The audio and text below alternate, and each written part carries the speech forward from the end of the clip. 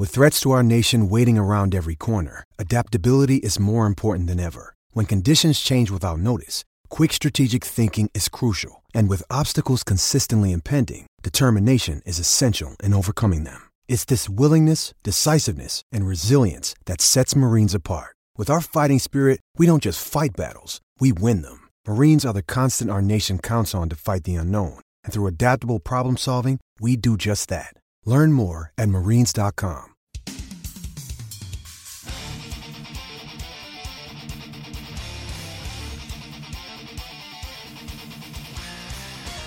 It's always soccer in Philadelphia on a Wednesday night or maybe a Thursday morning or whenever the hell you're listening to the podcast. Kevin Kincaid joining you. Baxter the dog is, I think he's downstairs somewhere, probably begging for more food.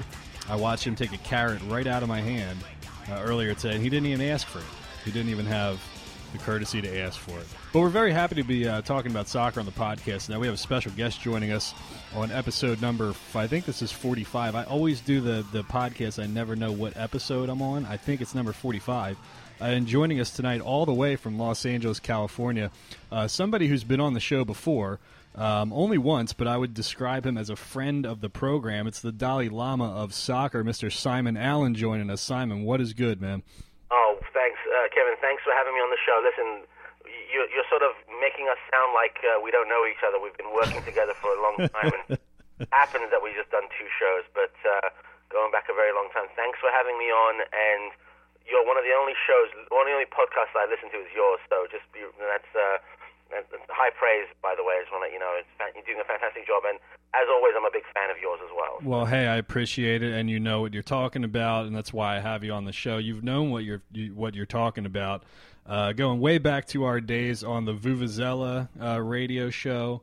Yep. You had me on your podcast a couple times, and now I have you on. That's how it works, man. Glad to reciprocate it, and keep it going. They say the devil knows his own. That's why we work together. That's very true.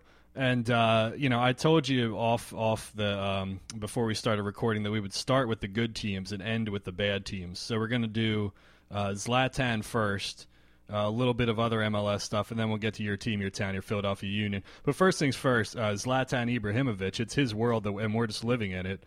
You were living in the stadium when it happened. So tell me what you saw and what happened.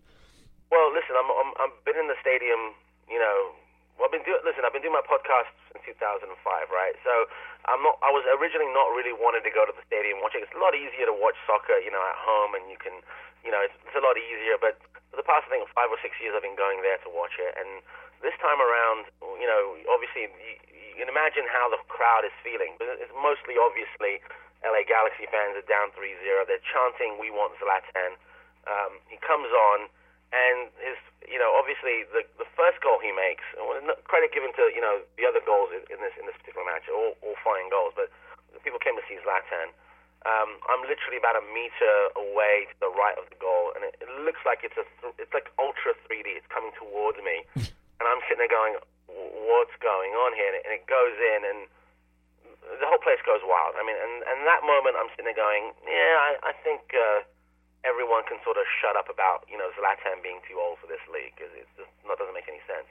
And then the second goal, I'm in the same spot, and a friend of mine that I work with is like, "Oh my goodness, I can see Simon smiling," and he takes a photo, and it's like one of the rarest photos you're ever going to see of me at work, which is essentially me smiling at work, and it was amazing, and it is really, regardless of the match itself. It was a great time to be a Major League Soccer fan because, regardless of what you think about getting old players in or whatever your feeling is, quality when you see it. Legendary quality when you see it. And here he is, Zlatan in Major League Soccer, and he's going to be in a town near you. I think it's going to be an amazing season, obviously. So my first reaction when I saw that, and I don't really react to a lot of things these days because when you work behind the scenes and you're covering the game, you try not to be like emotional or like you don't really care. You're kind of like numb to a lot of things because you've seen a lot of stuff before, and it's just kind of business to you when you're writing about a team. but I got off the couch and I made some kind of sound. I don't even know what it was. It was like a yelp or like a squeal of sorts. Just because, I mean, like sound only dolphins and very, very old dogs could hear, I'm sure, right? That's right, because I was like, shit, of course. Like, of course it happened, you know? I mean, that's what I was thinking. Like, here we are. He's scored on, like, every debut he's ever made. But, you know, I kind of poo-pooed the whole thing because I went on Facebook and Twitter afterwards and I was like, I really think there was a foul in the play leading up to that. And you seemed to disagree with that. You thought that it was clean. Yeah. Listen, I've said it before, and this is my go-to line. You know, this is not ballet, mate. You know, we're playing football here, and that was any referee that would have given that stopped play for that particular quote-unquote foul would have been essentially killed if it was in the 1970s in Italy or something. It would have been ridiculous. And on top of that, it really wasn't. It was just two really weak guys, no offense to anyone out there, who went up for the ball and they sort of bounced off each other. So, you know, I don't think any referee would have called it. And if they were, if they did, then they would be probably the worst referee in the history of Major League. We're talking about Mark Geiger being in the center for that game, and I can only look at it as a guy who's played center back my entire life. All I know is that when the defender doesn't look at the ball and he looks at you and he jumps into you while I'm trying to go straight up for it, you know, I could understand that if it was your team, why you might be pissed off, you know? And yeah, Yakovich has to go up 10 times stronger than that, obviously. You know, the optics of a guy like him, kind of a softie, being the guy who received the contact makes it look bad. But I think the only reason I was coming at it like that is because, you know, I think that, you know, everybody in MLS was or anybody had anything to do with the league or anything to do with the league website or anybody that wanted to see popularity or national attention or international attention for the league was obviously got their highlight. You know, they got what they wanted. You know, MLS was the talk of the town. It led ESPN. The game wasn't even on ESPN, and it led SportsCenter at 6 o'clock. You know, so at the end of the day, it doesn't matter. But you know, I'm just sitting here thinking, like, if that was a Philadelphia Union and they clattered into friggin' Austin Trusty or something like that, I think some people would be kind of pissed off. You know. I think you hit two spots here, and I don't want to argue the validity of the referee's call, because never ever in your life will you hear me defend a referee, because I don't really like them. But you know, they're one of those necessary evils. Yeah. I thought you can email Kevin on that one. But to me, it really comes down to this: you knew that the guy was going to score a goal. By the way, that factoid you said about him scoring at every match every team that he's ever played, the first time he's ever played for that team, that factoid wasn't held around at all before this game. You might be saying that now. Only a few guys were saying that. I think only me actually was saying that for this particular match. But now, when after the fact, when hindsight is 2020, of course the pundits come out. Now, the reason why I think a lot of people are mad because the referee didn't call this and this was offside, which again it wasn't, is that, well, more than likely the team that, you know, the people that listen to my podcast and your podcast, they're probably not LA Galaxy fans, or they're probably not sort of Zlatan fans, and they're probably not going to see him week in and week out. And it stings a little that the Union don't have a Zlatan, or you know, New England Revolution don't have a Zlatan, or you know, Colorado Rapids don't have a Zlatan. So it's very difficult, and doubly. And here's something that you would have to think of as a journalist, as a proper journalist. As soon as that goal was scored, every two-bit bloggers who thought they knew anything about soccer just realized they have a job for 2 seasons. That whatever they write about Zlatan, it's going to get hit.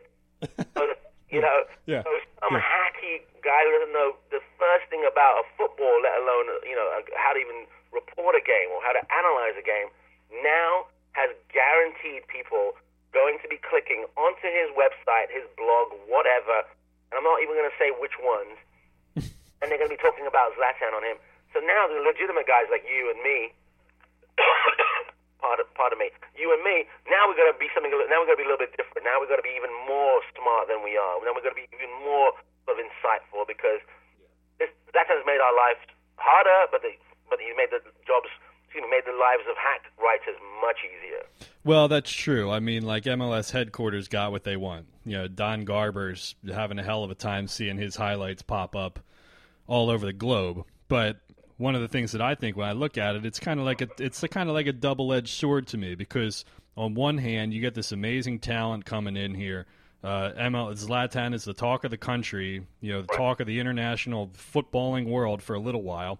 But then you bring some of these people out of the woodwork. Some of the MLS is a retirement league, and MLS is shit defense, and this guy's just out there for a final paycheck. And you know as well as I do that quality is quality at any age, And one Zlatan at age 36 doesn't change the fact that the average age of the average foreign player that's coming over to Major League Soccer is younger than it's ever been. So is this just a necessary evil that we have to live with every time one of these guys come over here? We're just going to have to live with the retirement league thing, whether we like it or not?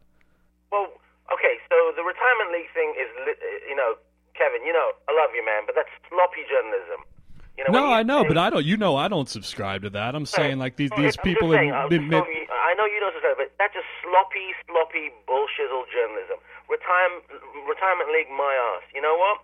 No one complained one bit when the two guys from Toronto, the two American guys from Toronto, who were literally European failures. No, scratch that. They were Premier League failures. Came over here and got a huge payday. No one said it's a retirement league because they were Americans, right? Yeah. So number one is there's that aspect of it. Second off, tell me, just using this particular game, João Moutinho, Laurent Simon, Steven Beitashour, I'm trying to think of the four defenders in the back. Beitashour is an honest-to-goodness certified Iranian international. Laurent Simon is not a joke. The Portuguese guy is not a joke. So to me to say, well, there's bad defending, well, maybe if you look on the other side of the pitch, maybe there could have been some bad defending. I'm not going to count Ashley Cole in there. Yeah.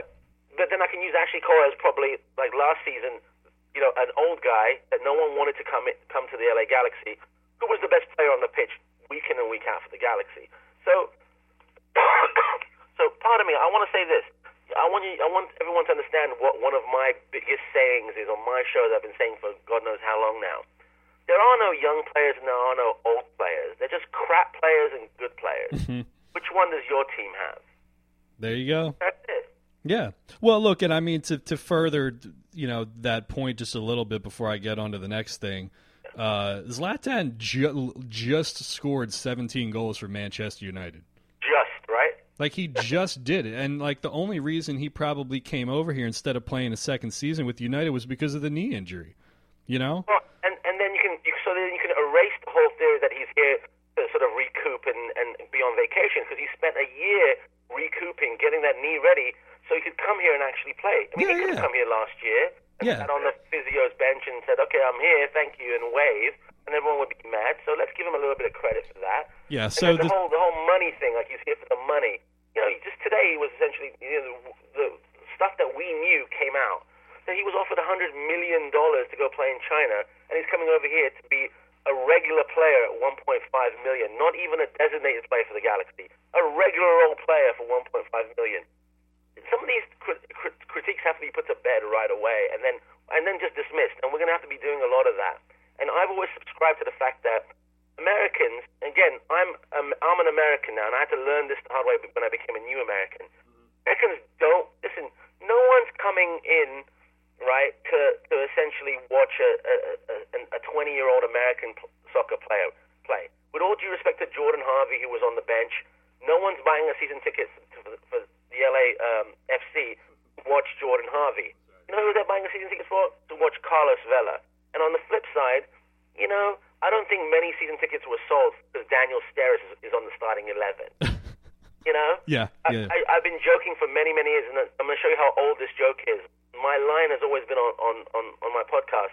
No one bought season tickets to watch Digital Tacoera. You know what I mean? That's some MLS. That's how long I've been saying this. That's some MLS 1.0 stuff right there, man. Yeah. No, I was just saying that's some MLS 1.0 stuff with dropping exactly. digital. I mean, I've been a fan since day one. So have you. And by the way, this sort of reminds me of when David Beckham showed up, and people don't want to make that comparison. On the football field, definitely not. But I've literally never, until David Beckham, I never saw anyone so rabid about American soccer until David Beckham, and now again with Zlatan.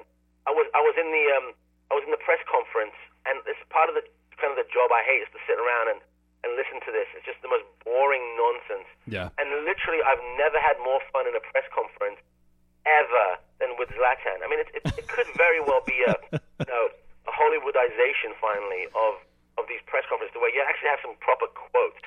That you can actually make a good story out of what this guy said, rather than like, yeah, we done great, we played good, big ups to the defense. I mean, it was literally a fun time after the game. So, yeah. Well, God forbid that sports would be fun, and that people might not take themselves as seriously, or even that guys who walk the walk like that back it up. I mean, it's. Well, there you have it, and I think that's part and parcel of the deal. That I think a lot of Americans fall into two categories, and you could sort of, people can email you and let me know how wrong or right I am. There's the sports people that are humble and there's one of those sort of guys that are sort of, I don't know, by the book kind of guys who's straight laced, and there's that kind of sports person that the sports fan likes. And then there's the Zlatan guy who's against the grain, a rebel. The guy who points to the stands when he's going to go ahead and make a home run, that kind of guy. And there's guys who like that kind of, sports guy. There's fans like that. Yeah. So Zlatan falls into the latter category, and I'm pretty positive that he's gonna essentially bring new fans into the game, which is essentially what every team wants, right? Yeah.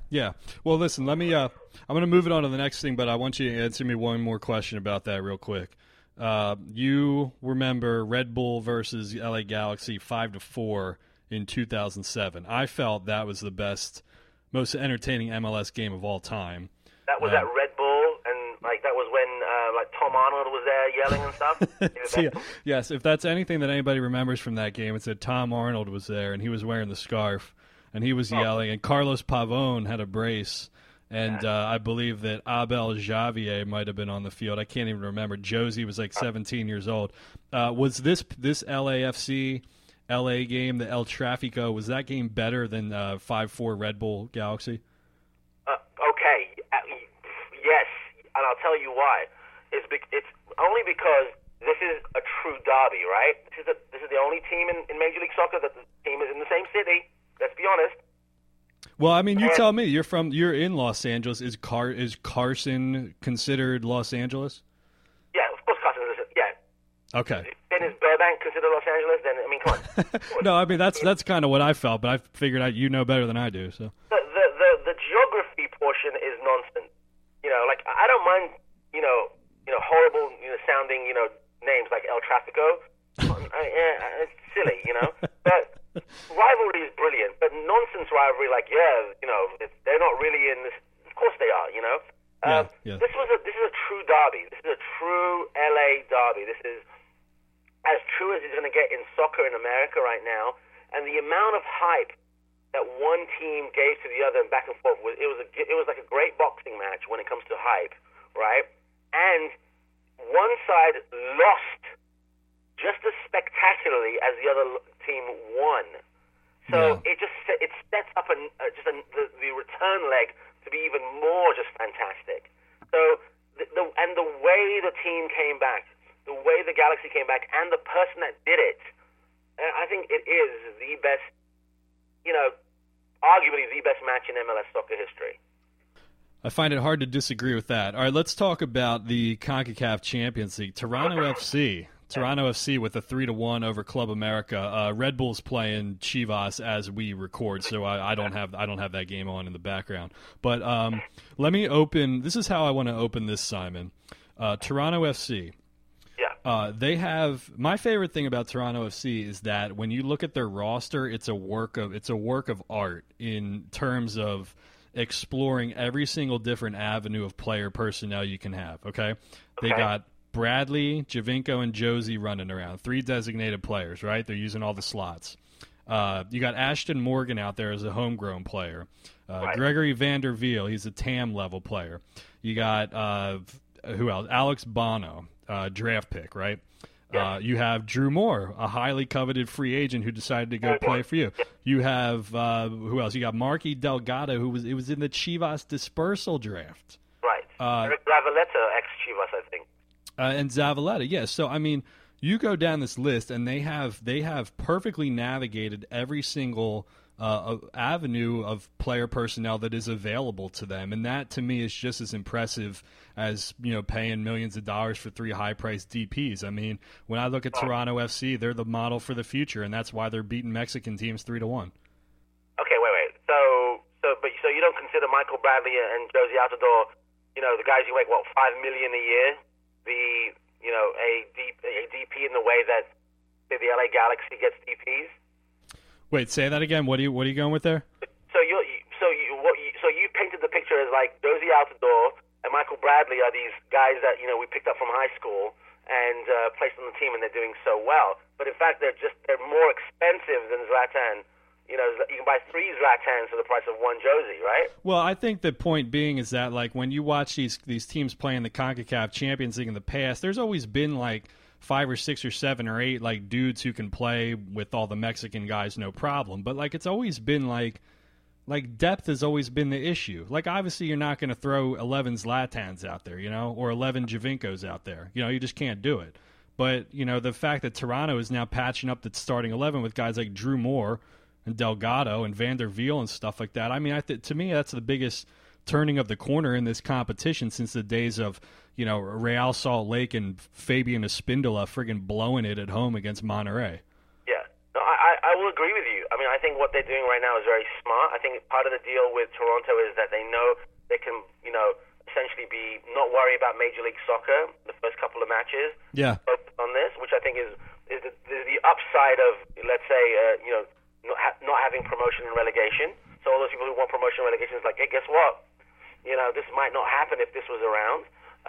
The guys you've mentioned, did you mention Javinko, by the way? I think that's, briefly. Briefly. Yeah, the glue that sort of holds this team together, in my opinion, when it comes to quality. And then you're looking at a guy like last year's Justin Morrow, who I thought was one of the best left backs in the league, or top 2 left. He's sitting on the bench at this point, and trying to get a spot on there. Yeah, and I didn't even mention like Vazquez is there on the bench too. That new Spanish dude that they signed, Akiche or whatever the hell you say his name, he's there too. I mean, they've got like good players on the bench. Right, but I really think more importantly is the original point that they got these. Obviously, they got these players, and you would expect the national champion or MLS champion to essentially feature against Club America. It's a pleasant surprise. But they also have the luxury, once again, of not really worrying about the league at this point. They're gonna focus on this. Some people call it sandbagging. I don't call it that. But they'll just go ahead and play whatever they can during the week, and then focus on CONCACAF Champions League, and hopefully they'll win. I mean, I can't take anything away from this victory for Toronto FC. I mean, literally, I was surprised. I'm like, no, Club America. I mean, Peralta is gonna go ahead and school them. Not the case. Not the case whatsoever. The back line was horrible. Vargas and Alvarez were not very, very good in my opinion. Yeah. So and again, I'm not going to take anything away from the fact that there's 3 guys on the pitch for Toronto. That again, these guys aren't just guys you just picked up from the local from the local park. These guys are DP players. Tons of money was spent on them. So maybe this is the litmus test, or maybe this is the way to do it moving forward. We shall wait and see. Can we wait till the final and see what happens? Yeah, absolutely. Well, I mean, I was going to say that I even at 3-1 going back to the Azteca, I don't feel comfortable with that at all. I wouldn't feel comfortable with 4-1 or 5-1 or 6-1. They would have to beat Club America 10-1 or any Mexican team 10-1 before I'd feel comfortable about any game in Mexico. But I liked how they played Tigres on the road in the quarterfinals. It wasn't this bunker bullshit. Like they went and played. And by the way, I think the guy that you really should focus on, and I focus on is Alex Bono. I think this guy came out of nowhere. I forget who the last goalkeeper was, or whether it was Clint Irwin. Clint Irwin. Yeah, it was Clint Irwin. Yeah. Yeah. But he's come out of nowhere, and I think, for example, and I don't know if he's American or Canadian or whatever he is at this point, but he's going to be the guy that people are going to look and go, oh, look, Americans make great goalkeepers. Because there's been a little bit of a downturn in that. I think if the better Toronto FC do, the more Bono is going to be one of those guys that are going to hold up and go, look, we can still produce American goalkeepers. What do you think? Yeah, no, I mean, I've said that from the beginning, you know, and that's always part of the reason that part of the argument I make when I felt like Andre Blake had value for the Philadelphia Union, that in a theoretical world, if you could make some money off of him, that you could feel good about replacing him with an American dude, because that's been our earliest and most often export. Casey Keller and Tim Howard and Brad Friedel and all these guys who went over to England, Brad Guzan, you know, even if you want to go there. I feel comfortable with that. Absolutely. You know, I think the interesting thing about the second leg is that, you know, Toronto went out and tried to play a little bit against Tigres, you know, last time out. And I would rather and they scored some goals. And I would rather have them go out and lose 5-3 at the Azteca instead of bunker in and lose like 2-0. You know what I mean? So I think they can get it done. I'm not comfortable with the 3-1, but I mean, this is better than anybody else has done.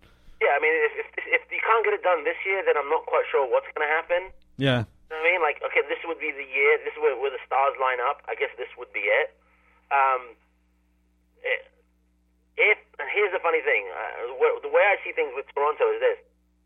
They might very well not be, you know, anywhere close to the top of the table this time, you know, at the end of the season. Yeah. This could be their only opportunity to be in CONCACAF Champions League. Are they going to go ahead and go all the way? Remember, Montreal tried to do it, and it just didn't quite work. Yeah. Let's see what happens. No, I mean, the test of character will happen if they. I don't say when. If they lose. So I'm excited about it. Do I wish it was a team from the Americas, i.e., the United States rather than Canada? Then yeah, I wish it was that. But we'll take Toronto if they win, right? Yeah, works for me. Works for me. We'll see what happens with that. I'm excited about it for the first time in a long time. Here's the thing, but Kevin, yeah. I just think that you're sort of portraying an image of Toronto as this like team like the old Colorado Rapids that won MLS Cup. That were essentially a bunch of, you know, retreads and rehires. No. I'm not saying that. I'm not saying that at all. There's more money in that team than just about any other team in the league. So no, but that's what I'm saying, that like, you know, it's they've taken advantage of everything that's been available to them. You know, that's part of the reason. You know, they've found a way to get, you know, instead of having quality 1 through 5, they've found a way to get 6 through 11 to have the same quality. Yeah. You know, and then that's like what was always lacking. You know, because there'd always be some weak link on these teams, like a left back who was just like shit that the Mexican teams would like rip just apart. Ran right through them. They knew exactly the weakest spot. They went through it, and by that time they figured the American team figured it out, it was already too late. Yeah, but it's interesting to hear you say like they don't have to worry about the league, because I've never really thought of it that way. We've always thought about these guys are basically playing their preseason. They haven't played any games yet. You know, they're just starting their league and they're playing the knockout rounds of the Champions League. We always saw that as a detriment to them. Yeah. You know, but now if I think about it that way, if you're you know, Miguel Herrera and the Club America boardroom is saying we want you to finish at X position in the league, X position in the domestic cup, and X position in the Champion League, then okay, you have to think about some shit to juggle. And I know that's a luxury that only the best teams have to worry about. But yeah, I mean, when you take that out of the equation, it does make it easier, I guess, theoretically, for Toronto to put all their eggs in one basket. Yeah. I think it's a good thing, and that would change with, again, low-hanging fruit here. Promotion and relegation would change that. Every game would matter, so I guess that CONCACAF Champions League would be so out of the picture that people wouldn't even care. Like, I don't want to get relegated. Yeah. So well. Altogether, I know just people send emails, I'm sure. Yeah. Promotion and relegation, that's another five shows right there. Another podcast for another time. All right, let's talk about the Philadelphia Union, who completed an exciting 3-0 loss in Colorado. I jotted down a ton of notes and stuff. I finally got around to watching the game tonight. I've got a million things I could say, but you give me your outside perspective on the 2018 squad. Wow. Well, okay, so last year I promised I wouldn't say anything bad about the Philadelphia Union, personnel-wise or anything like that. But I have to be honest, I have to be really honest of what I'm looking at. If you know Baji is coming towards you, you need to, as a defender, essentially close him down. The fact that he could essentially turn around, pass the ball to a player, facing away from the goal without any sort of resistance whatsoever, I thought it is ridiculous. And let me be very. Can I name the players, or should I not name the players that I thought really needed to work on their No, name them by all means. This is we don't pull any punches on the Always Soccer in Philadelphia podcast. So I think Jack Elliott, was essentially one step behind. It was always on the back foot when it came to, came to defending. I hate to essentially, bag on a guy from my own hometown, but this wasn't good enough on the day.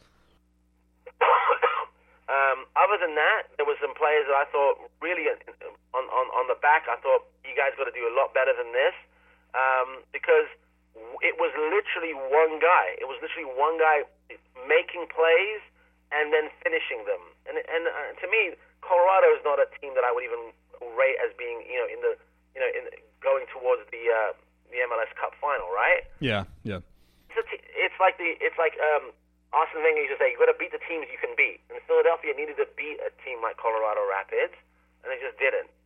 And unfortunately, I don't see anyone coming in the Philadelphia Union that is going to change it. There is no, and I hate to say it, there is no Zlatan coming in at any level whatsoever at the Philadelphia Union to change things around. Not that it was ever going to be, but these guys aren't really performing against the teams that they should be beating. Pound for pound, I think Colorado Rapids and Philadelphia Union are on paper the same team for me. Well, I think to that point, when you consider the fact that they started two homegrowns on the back line the other night, Jack Elliott, who's a second-year, fourth-round draft pick, and Keegan Rosenberry, who's entering his third year coming off a sophomore slump, I think it's obviously – you look at that and you can expect some mistakes to happen. Nobody expects them to lock it down every single game. You expect growing pains on the back line. We all did coming into the season. But when you look at the talent that they have in the attack now, David Akam, CJ Sapong, Borek Dochkal, I know Fafa Pico's not playing yet, but he's going to be in on the next game. Fabian Herbers is an experienced dude who's had 2 years to play. Ilsinho over there. Alejandro Bedoya at the number 8, Medunian. I mean, the rest of these guys, to me, the disappointment wasn't letting Dominique freaking Badji score a hat trick. It was that, that attacking group can't figure it out and doesn't seem to have any chemistry yet and doesn't really know what they're doing going forward, doesn't really seem to have any ideas. So I guess the question I would ask you in relation to all of that is, does Jim Curtin have enough talent on this team now that Philadelphia Union fans can stop saying, well, they're not spending, they're not bringing in talent? Like, the way I look at the roster, I think it's good enough to be a fifth place or a sixth place team. But then what good does that do you? It doesn't do you any good, but I mean, I think we've relegated ourselves to that's probably the best you're going to get, But I think it was very easy to say, well, Jay Sugarman's not spending, Jay Sugarman's not doing this. They threw $1.2 million at a really good winger. They have a striker who's coming off a 16-goal season. They went out and got a number 10 who's got somewhat of a pedigree. He's not, Diego Valeri or anything. But, I mean, theoretically, when you look at the attacking pieces China, on paper, right? they should be. Number 10 was playing in China, not exactly. Nah, but I mean, he played for Sparta in the Europa League and the Champions League, Sparta Prague. He had a good stint at Rosenborg. Played some international games for the Czech Republic. I mean, it seemed to check out. For me, I didn't see why.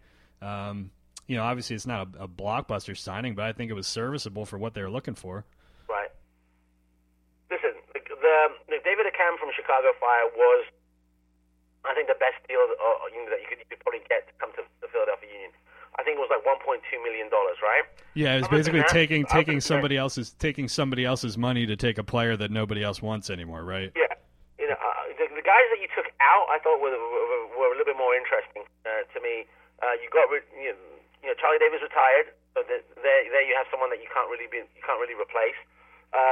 Gooch, who I think didn't really have a great time there, but then again he was a guy that you could say, okay, well he's good in the locker room.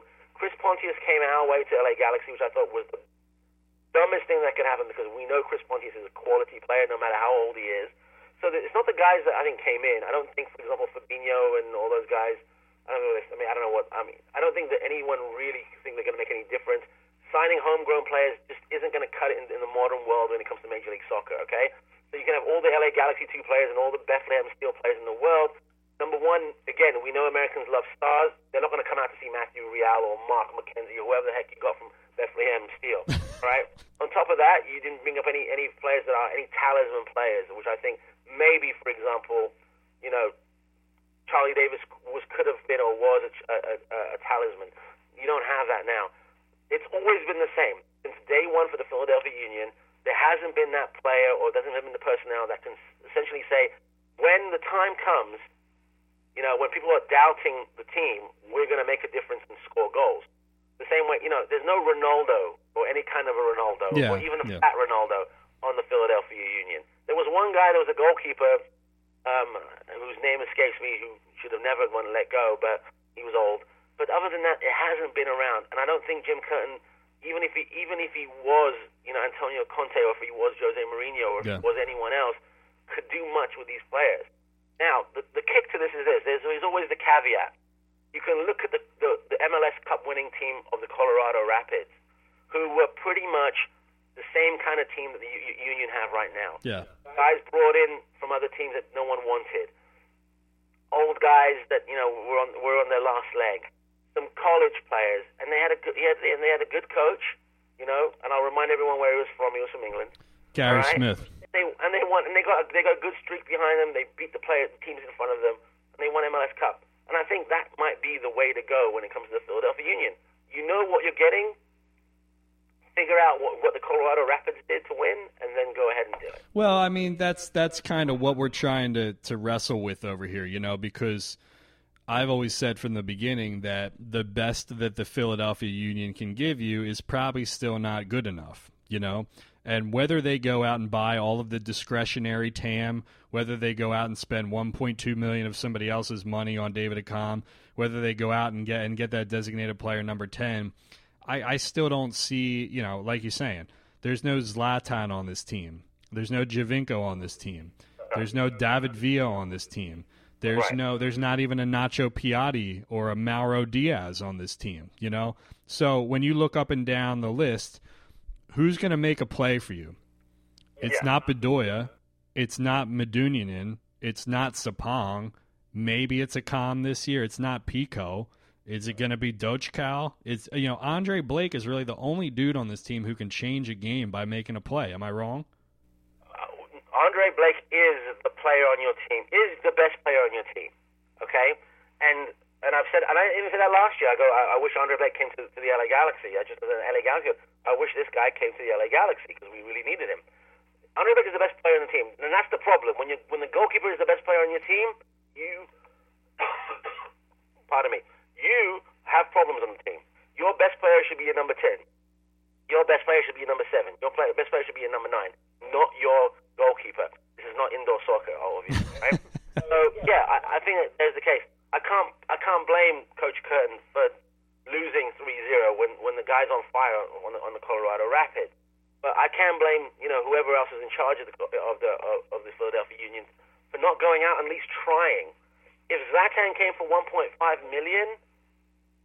Then someone in the boardroom doesn't have a big enough Rolodex. Go find someone. Yeah. They're out there. They want to play in the United States. No matter what happens in the world, they want to come over here and be anonymous and go down the store and pick up, bread and milk and not be, hounded by people. They're out there. Just got to go find them. So Simon, let me kind of wrap it up with this then. Sure. What is the? I think what we're trying to figure out in Philadelphia here. I think we kind of already know the answer to it. We're just trying to convince ourselves maybe.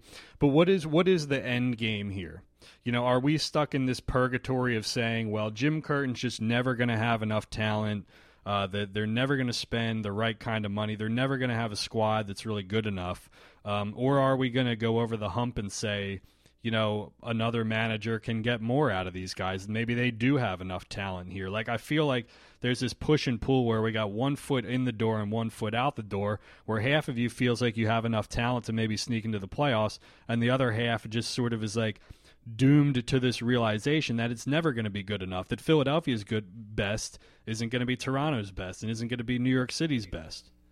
Well, I'll put a sort of a doom and gloom scenario on it. One day in American soccer, there's going to be so many cities that are going to want to be in the top tier that people are going to look around and go, well, who's not performing well? Who's a sucky team?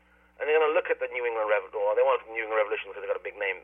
They'll look at the Philadelphia Union, and they'll look at, let's say, what's going on in Columbus Crew, and they'll go, hey, man, you know what? This is not working. And they're going to say, you guys don't do something about crappy attendance, the fact that you guys aren't winning, and the fact that people are not happy to be supporters, we're just going to go ahead and move you. And I think that might one day, 10 years from now, 15 years from now, or maybe, hopefully never, but sometime maybe it could happen.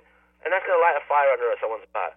But every franchise in America, every soccer franchise in America needs a David Beckham moment, needs a Zlatan moment, needs a moment to where the guy walks out and says, I'm playing for this. The day when Clint Dempsey came out and he had the Seattle Sounders shirt on, that was their David Beckham moment, okay? And unfortunately, unfortunately, the Union haven't had that moment yet, and they need to get it. And unfortunately, again, people have to press the owners and say, spend some bloody money. They're out there. They're not that bloody expensive. Again, I repeat, $1.5 million for Zlatan.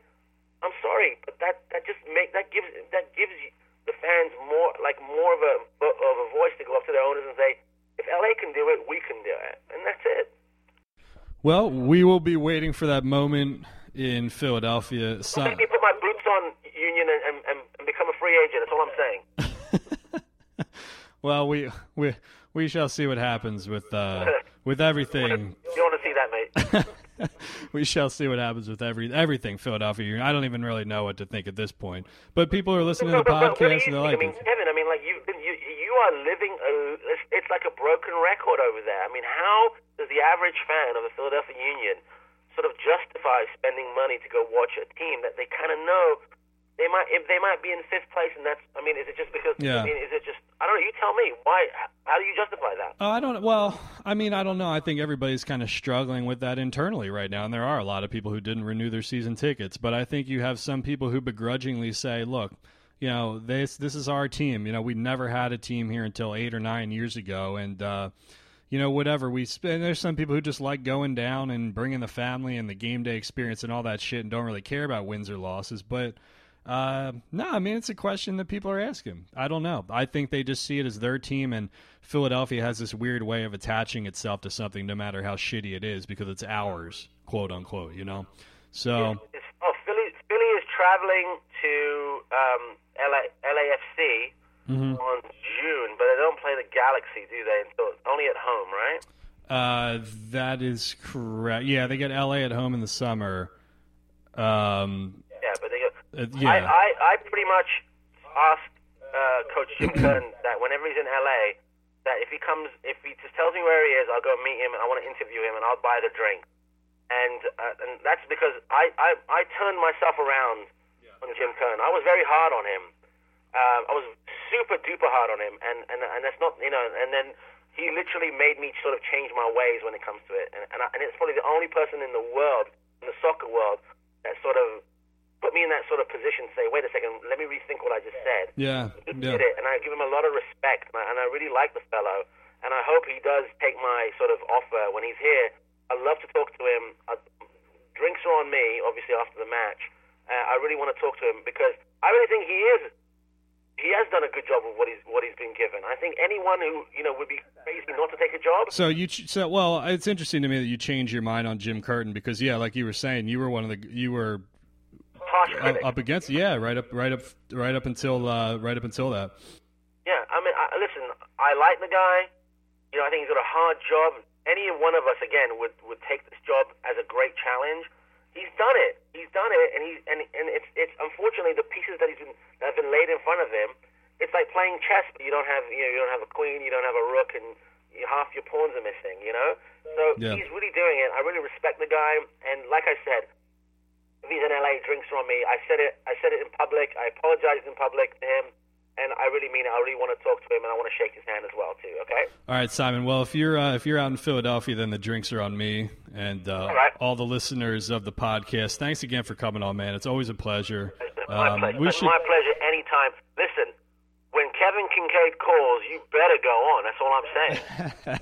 Maybe I can get you on as maybe we can do this every couple months. I got to get you to be one of you know how when you watch Fox News, they always have the same 5 people on all the time. You got to be like the like the Dr. Sebastian Gorka of the Always Right. Soccer. I'm really not liking that comparison, but seriously, before you said that, I was going to say, get out of my dreams. That's awesome.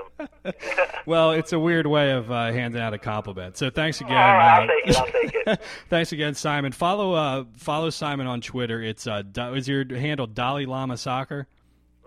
Yes. And his website. Guys, listen. Yeah. Foodball Network. I'm a big wig on the Foodball Network. I want you to go to YouTube and check out the football, like football, but foodball. I'm guaranteeing you'll love it, by the way. Just going to give it a little plug right there. And you can find the podcast on SimonAllenSoccer.com as well. Simon, a friend of the program, joining us again from Pasadena, California. Simon, thanks again, man. We appreciate it, and we'll do it again, all right? It's certainly my pleasure. Have a good time, everyone. And all the Union fans out there, go support your team. All right, it's time to get to your questions, comments, and concerns, and miscellaneous bitching, and whatever else you want to get me with on Twitter. But first, a little programming note for you all. I forgot to mention this last time, but you may have realized that It's Always Soccer in Philadelphia is now part of the Crossing Broad podcast network. Basically what we've done is there were 3 new podcasts that were launched on the site.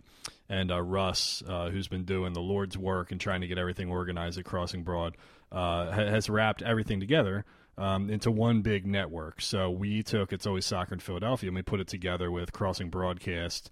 Crossing Broad FC is going to be a new one over there. There's a Phillies podcast, a Flyers podcast. Everything's going to be together on one big network. And it just helps us like streamline everything, keep it all together. If we want to sell advertising in the future, we can sell it as a package deal and things like that. But it just made sense to put everything under the same umbrella. So now you can find It's Always Soccer with on the Crossing Broad main website as part of the podcast network. Day-to-day purposes really doesn't change anything. It's going to be me and Dave or me and whoever I can get on for interviews. I'd like to have Russ and Phil from Crossing Broad on to do some cross-promotion and get them on the podcast. They've got some good stuff to say. They've rolled out a podcast called Crossing Broad FC where they're going to talk about non-union soccer, so Champions League, Premier League, La Liga, stuff like that. Definitely go and check that out. They've done a couple episodes so far. I will send out the link on Twitter, but go ahead and support them because they're working hard on this stuff. Very happy to be intertwined as one sort of network here and taking this thing to the next level, right? So It's Always Soccer in Philadelphia, now part of the Crossing Broad podcast network. Before I get to the questions, actually, I did finally watch the damn game on Wednesday night. I was at a death metal concert on Saturday night. Well, only 2 death metal bands, actually. Monster Magnet was there, and they don't really count as one of them, but they were good. So just some notes about the game real quick. I thought very early in that game there was a penalty shot for Herbers. I didn't think it was a penalty. Dochkal actually had 2 early through balls, like right at the beginning of the game. One that he tried to clip over the back line and another that he played on the ground to a calm.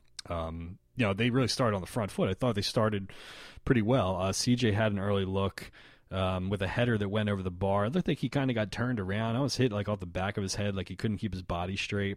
Herbers had a really good opportunity in front of the net. This left-footed sort of shank that came off his shin. It looked like the ball was spinning a little bit, but Medunjanin and Dochkal looked pissed at him. Pretty demonstrative with their hands after he hit that over. Matt Real I thought was okay. Just played a pretty conservative game. Some of the communication with the comm defensively over there was a little weird. There was a 2v2 situation in the first half where they left a 2v2 on the flank where they let a guy get free, and that guy put a cross in, and then Real came out and kind of shanked a clearance that led to a shot for Castillo. Not his finest moment there. Dochkal had another cross for a comm later that was pretty dangerous. What else? Some macro kind of stuff here. I thought Keegan Rosenberg was the best player on the field.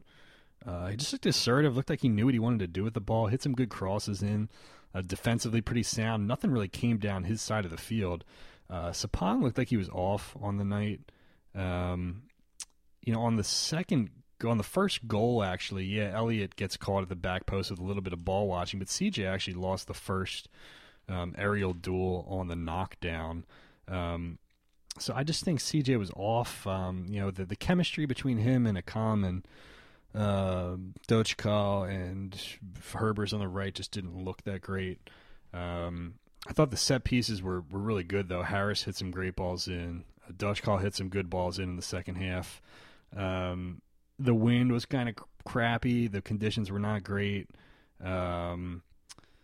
Bedoya, I really didn't see a ton from him. He had one ball that was played back to the back post. I remember specifically where like three guys were crashing the near post instead.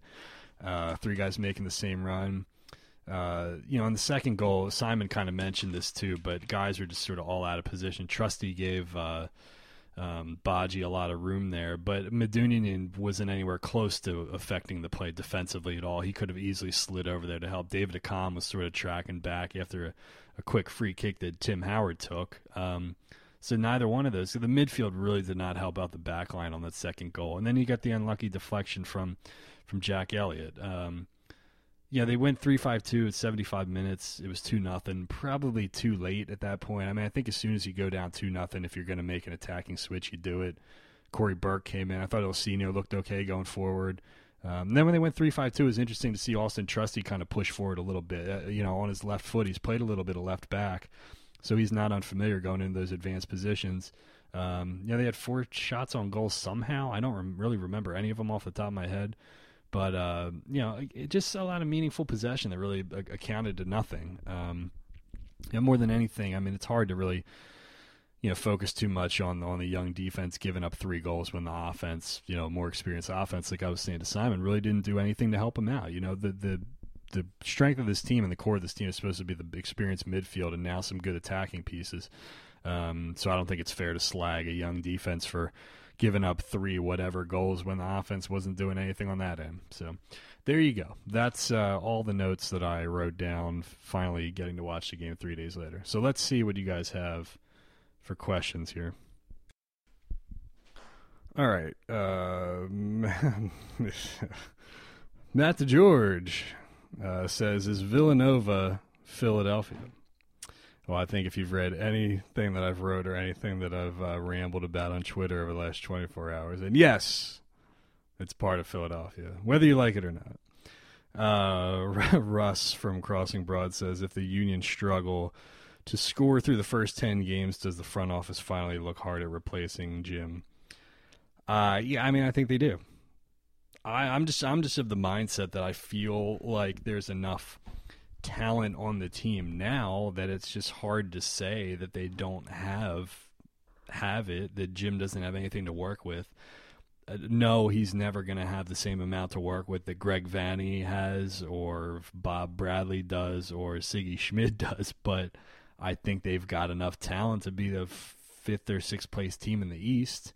Do I feel like they're still bringing a knife to a gunfight? Yeah, but last year's team didn't have David Akam and a guy CJ's now a 16-goal scorer, legitimate player. So I don't know. I find it harder and harder to say that, that his job is secure. If not now, then when? This is the 2015, 16, 17. This is his 4th full season now. That doesn't even count the half season before that. So Phil Kydal from Crossing Broad says, who should manage Man City next season? Man, they got blasted today, didn't they? Jesus. So I guess what? Now the thing is to say Guardiola out. He can't do it. So the answer to that question is obviously Big Sam. Big Sam Allardyce has to coach Manchester City. Pack it in, defend, 2 lines of 4, a couple of shitty strikers up top. That's the Sam Allardyce way. Jason says, could this Union team beat Red Bull's B team who have already beaten Portland and Minnesota? Yeah, they would, but I don't think it would be pretty. MK27, which number will be larger by the end of the season? Number of road wins or the number of Josh Yaro appearances for the first team? Jeez. And Barry responding to that saying 0, the same. Jim didn't seem to be too hot on Josh Yaro, or hasn't been really for these last couple of weeks. I think in the press conference earlier today, he was mentioning something about his injury and then kind of transitioned right to Mark McKenzie, right as soon as he was done talking about Yaro. So I think they're very low on him right now. I'd be really surprised if Josh plays much of anything this year, which is kind of a shame, but, it is what it is. Ryan says, are you as annoyed as I am at people who clamor for the Union to quote-unquote play the young guys, but then question if they should continue to watch the team when they lose 3-0 away while deploying the youngest back line in league history?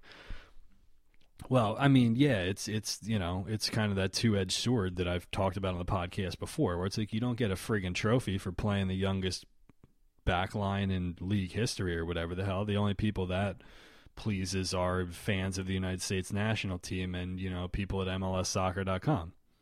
Like, I don't think the average Philadelphia Union fan would give a shit if, 8 homegrowns won 3-0 versus, 5 homegrowns and 3 foreign guys winning 4-0. You know what I mean? It's all, play the kids has always been a supplemental kind of thing. Nobody's putting 11 academy players out on the field and winning with just that. I mean, you look at the greatest teams around the world, and I've said this before, Barcelona.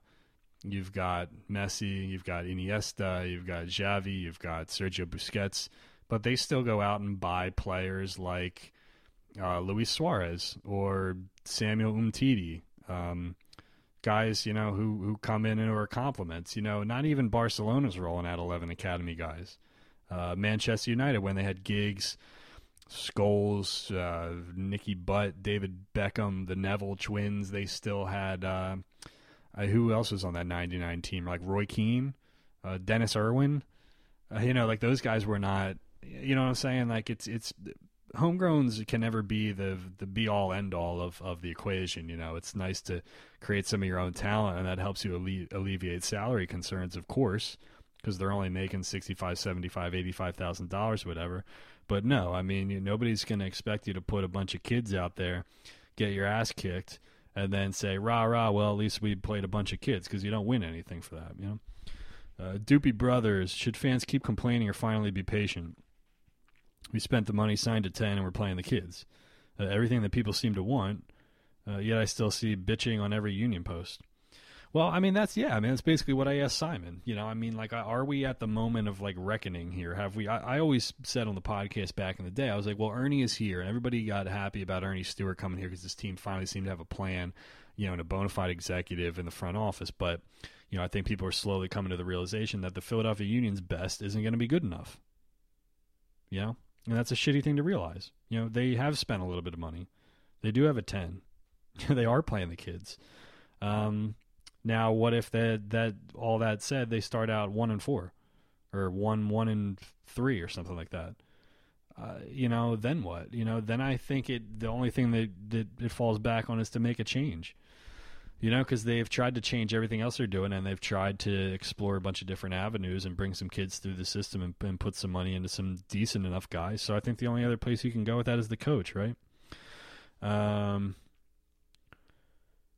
Matt also says it's Nova in Philly. I guess I struck a chord with that, man. I was fired up about that, man. I can't get over the people who bitch about the Villanova thing, because what the hell does it really matter? Like, you got Harris Medunian is not from Philly. Dario Saric is not from Philly. How many dudes on the pro teams in the Philadelphia city limits, quote unquote, are from Philadelphia? The Sixers are rolling out a dude from Croatia, Australia, Cameroon, France, Italy, and Turkey. But nobody seems to say, well, they're not Philly people. Meanwhile, Villanova's got a dude from Great Valley, a dude from Newman Goretti, a guy who went to Archbishop Wood, a guy from Salesianum is shooting the lights out on national television. So I can't fucking deal with the Villanova thing. If you don't like them, you don't like them. That's fine. Nobody's saying you got to like them. But, to automatically just say, well, they're not in Philadelphia as a way to, like, discount them. It's like, who cares? Everybody claims Mike Trout is, like, Philadelphia's greatest son. He's from friggin' Millville. You could drive to Villanova and back by the time you got out to Millville. All right, anyway, I digress.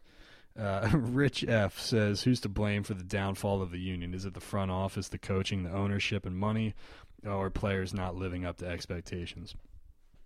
I mean, it's really everybody if you think about it. It starts with the front office with not being competitive when they needed to be. They're always 3 or 4 years behind, not having proper training facilities, not having a practice field, not putting money into coaching, bringing Jim Curtin in probably before he was ready, not spending enough money. Some players who were soft as shit, really, if we're being honest, and I think Mike Sorber would probably tell you the same thing with that.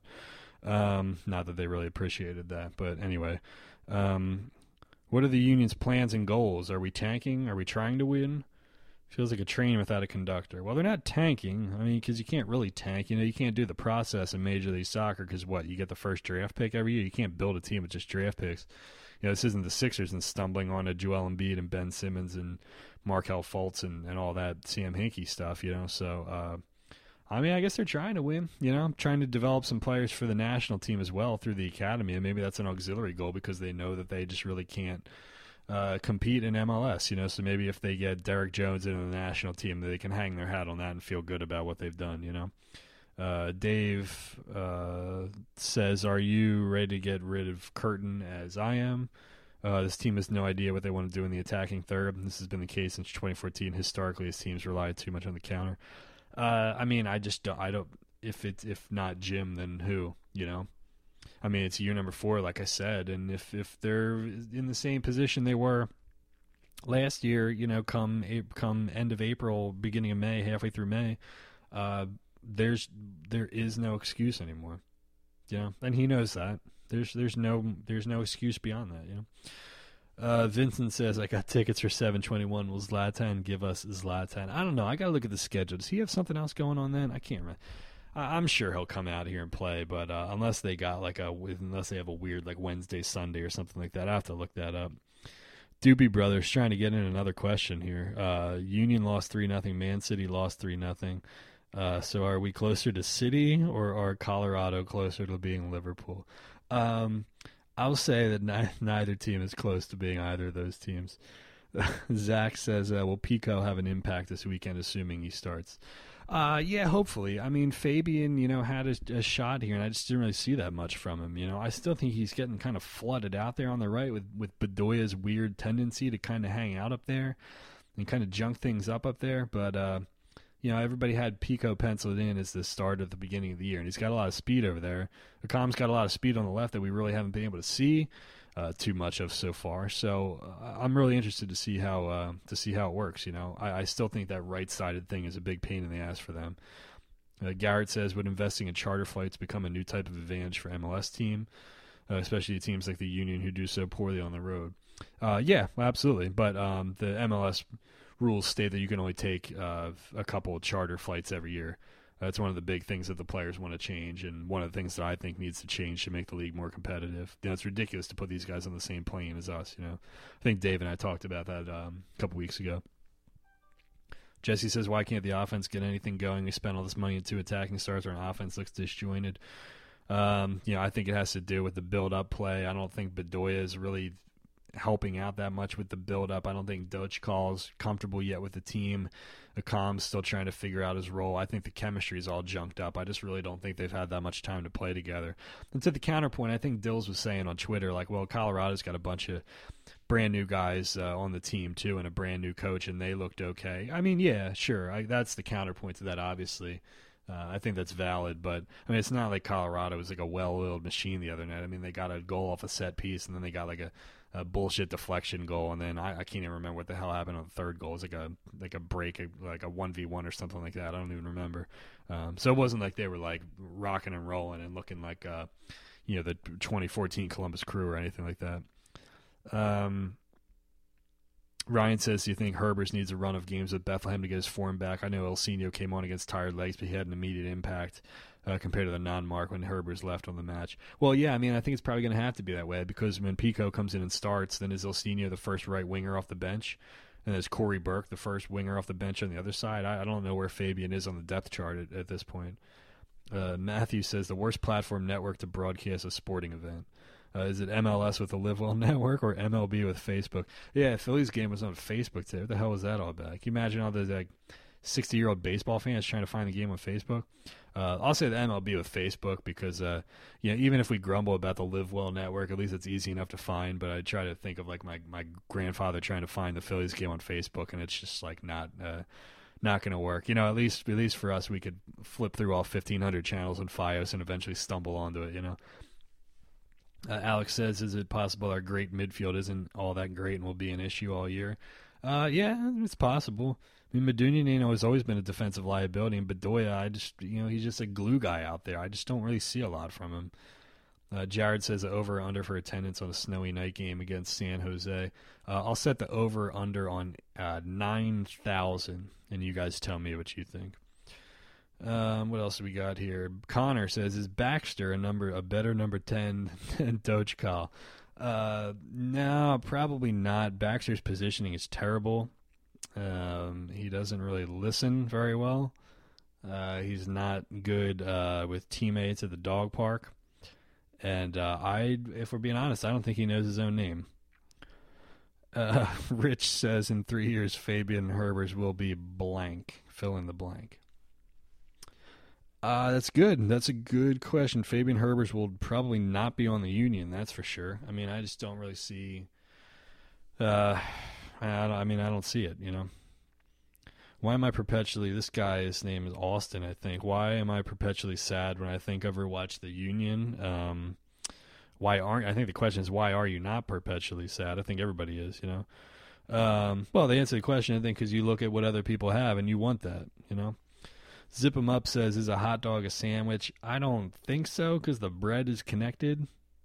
Where it comes together, we put the hot dog in the thing, but the bread is not two separate pieces of bread. So I thought a sandwich had to have two separate pieces of bread. That's my answer. Union Hulk, here we go. This is in all capital letters. Why are we back on Live Well Network with all those fart infomercials? Can we stop regressing and actually try to be good at something? There's no punctuation in that tweet at all. Why are we back? I'm just going to not answer that question, and I'm going to end the podcast on that. How about that? So thank you, Union Hulk, for your contributions. Thank you, Simon Allen, for jumping on the show. Check out his stuff at simonallensoccer.com. And thank you to all of you for listening to all 1 hour and 5 minutes and 37 seconds of this John. It's always soccer in Philadelphia. Peace.